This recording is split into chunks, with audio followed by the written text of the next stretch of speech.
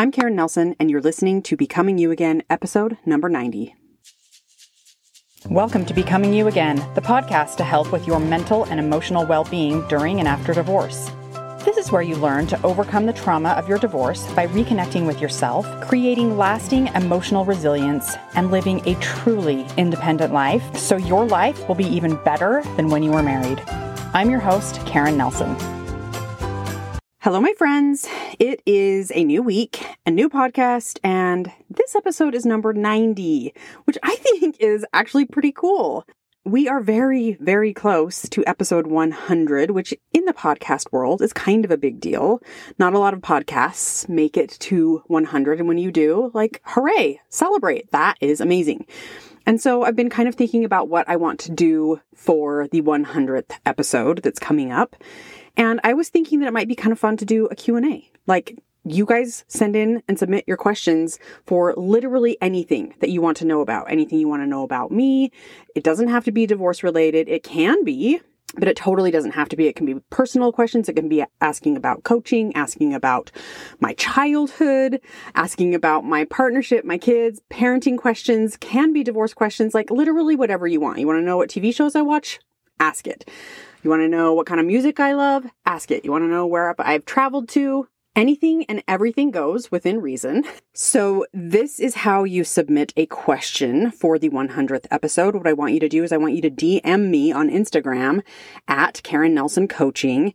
And if you remember to just put the number 100 in there, either at the beginning or at the end or just somewhere, so I know that this is specifically for the 100th episode. If you forget, I probably will figure it out because it's maybe not going to be a Friday Flip submission because it's not divorce specific. But either way, I will try to answer as many questions that come in as I can. And I will be recording this podcast in a few weeks because I usually record a few weeks out. And so you have until February 6th to submit your questions. All right, so on to today's topic, loving your body. We live in a body neurotic world. When it comes to bodies and health, it's all just kind of a giant mess of ideals and standards for women that have evolved over the years to where we find ourselves today. Thin is in, strong is okay, but not too strong. And if you find yourself living in a fat body, well, you might as well just stay indoors so no one has to see you or interact with you because gross. Now, don't get me wrong. These ideals are changing. I know that. The industry standards are slowly changing, and this change is being led by women and men and leaders who are tired of being looked at as less than because their bodies don't measure up on a size chart that was literally created by the diet industry, right? These people are leading the charge in moving toward a society where listening to your body is key, where body acceptance is the path and body diversity is becoming more of the norm. Strides have been made and continue to be made, but I think there's more to do. And like everything that I teach, if we are going to make any kind of difference in this world, we have to start with our world and where we have the most influence first, which always starts with ourselves. So today, that is why I'm talking about loving your body. And I don't mean loving the body that you had when you were 18, or the body you had before you had kids, or the body you had when you were active and went to the gym 5 days a week 10 years ago. I mean the body you have right now. Today, the one you woke up with this morning. Whatever that body is that you live in at this moment, that's the one I'm talking about. And my goal is to help you love yourself and your body that you're in right now a little bit more. There is so much that is behind the body shame industry and why we have such a hard time believing that we are beautiful in the skin we live in. And I'm not going to go into great detail about why our world and society and culture is this way in this podcast. But if you want to learn more about it and the idea of body objectification and body shaming and where this all comes from, then I'm going to recommend a couple of books that you can read that will help you. And I'm sure there are far more out there. I would recommend reading More Than a Body by Lindsay Kite and Lexi Kite. And of course, there's also a couple of great chapters in my favorite book that I talk about a lot lately, because it's such a great book, Burnout: The Secret of Unlocking the Stress Cycle by Emily Nagoski and Amelia Nagoski. So from the time we are little, our environment, everything we see, everything we hear, we learn, we absorb in today's society is body-centric. That is a truth that surrounds us. There is so much noise that attributes a woman's worth to how she looks. We learn to see ourselves and judge how we look from an outside perspective, trying to figure out what other people must be thinking about us, and then conform to try and fit those standards. When we look different than what society is telling us is acceptable, we start to self-objectify and tell ourselves that we aren't good enough. We aren't pretty enough. We aren't skinny enough, strong enough, or we're too skinny, too tall, too short, too fat, too strong. Our boobs are too big. Our boobs are too small. Our butt is non-existent. Our butt is way too big. And all of this leads to low self-worth. Okay, my cat just decided to join me here in the closet, and he is purring very loudly. So if you can hear him purring, just try and ignore it because I'm going to keep going with my recording. But all of this leads to low self-worth because society is telling us we're not acceptable by these made-up standards, and then we are telling ourselves that we're also not acceptable. And then we start to believe that we aren't worthy because of it. So a key element to loving your body right now is understanding your worth. Your worth has nothing to do with how you look. It has nothing to do with what the scale says. Your worth is not determined by whether you are married or you have a partner. Your worth is not determined by the size of clothes that fit your body. Your worth is not determined by your shoe size, your skin color, your hair texture, whether men whistle or catcall when you walk down a city street. Your worth is not determined by how many wrinkles you have or if your skin is smooth or acne-free. Your worth is not determined by how straight your teeth are or how flat your belly is or whether you have thicker calves or ankles. Your worth is inherent. Your worth was given to you the moment you were born, and you had nothing to do with it. Your worth is constant. It is unchanging. It is unwavering. You do not have to change or be different in any way to have more worth because you have always been and you will always be at full capacity of your worth, at 100%. Society doesn't want you to believe that your worth is inherent. So much of our society and culture today is driven by making profits and keeping you under control. And if you believe that your worth is already full, that you are already enough just as you are, then that means you're not going to fall for the idea of needing to buy something to change how you look. That means you're going to believe that your opinions are valid and acceptable, and that means you might not be as controllable as they want you to be. The idea floating around us at all times is that your body is a problem and it needs to be fixed because then you might be able to be more worthy. But your body has never been the problem. The perception of your body and you not understanding your inherent worth, that is the problem. And it's not your fault. It is not your fault that you perceive your body as not good enough.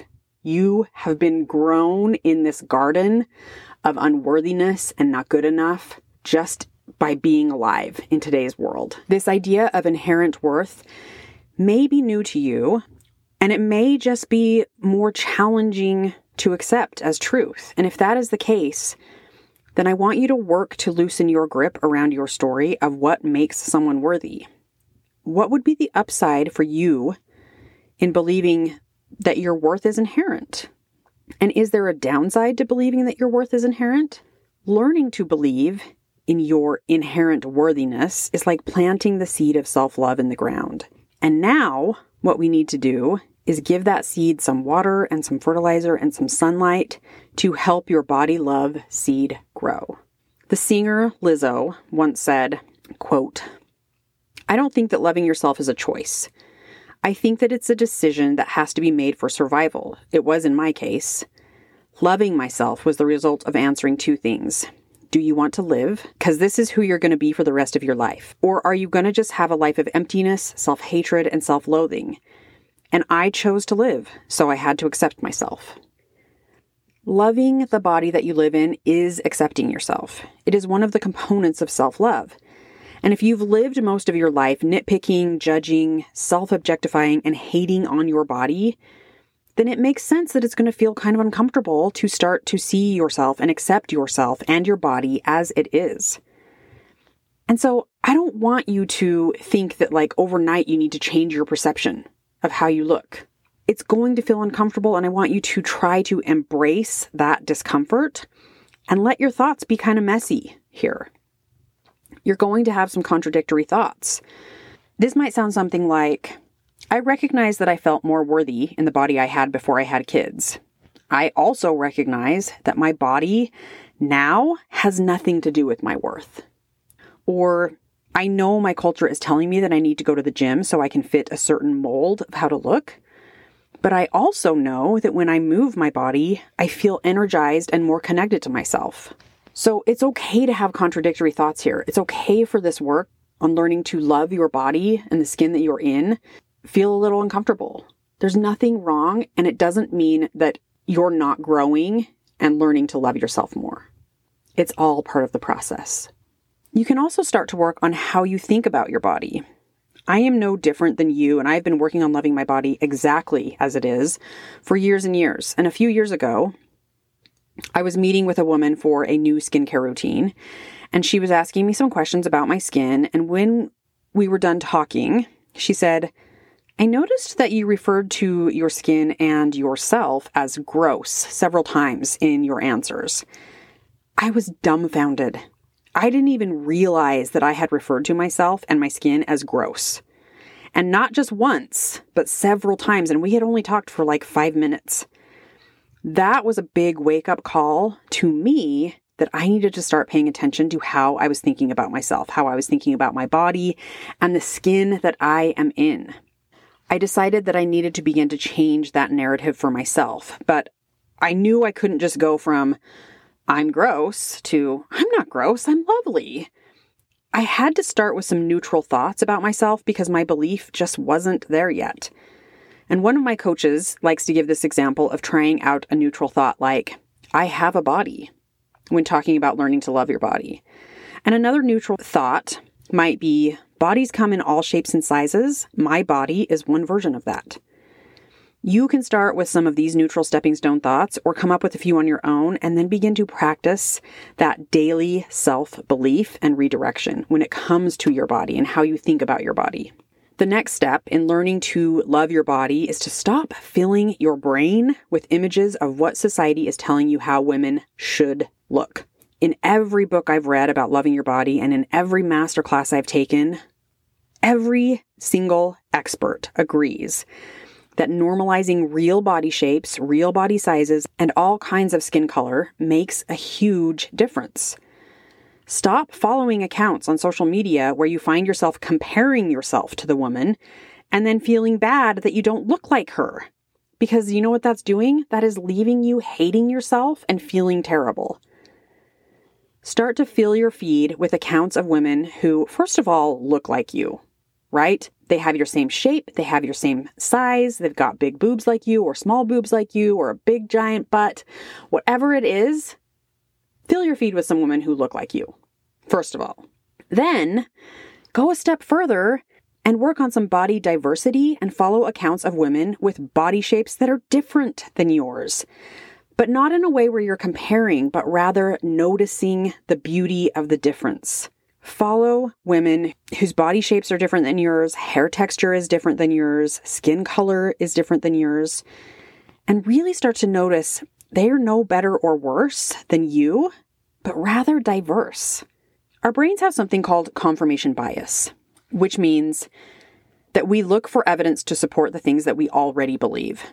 If you believe that you are ugly, different, and the wrong shape, then you will look around and see women who are the quote-unquote right shape and who are pretty and who all kind of look the same, but different than you.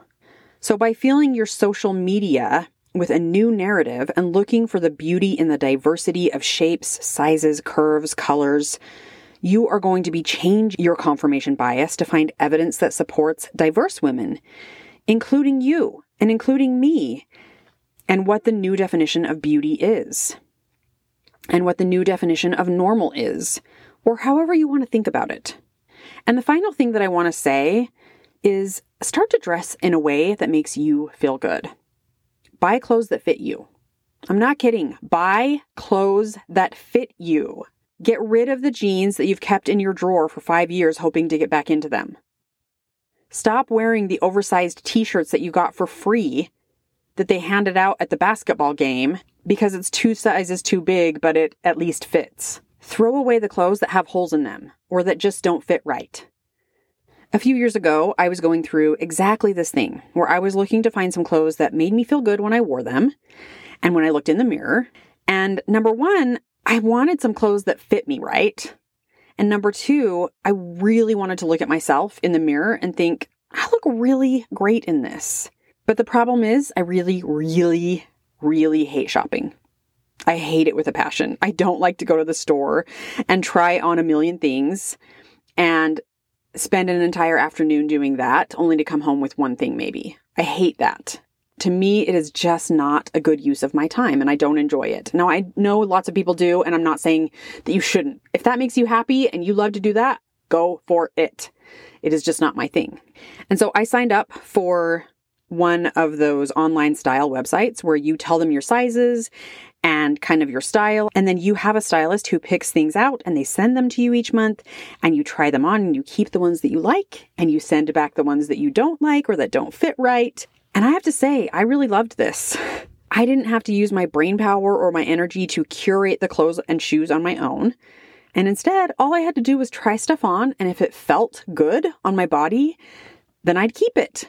Now, you don't have to completely overhaul your wardrobe in one go. I'm not saying dump everything and go start over.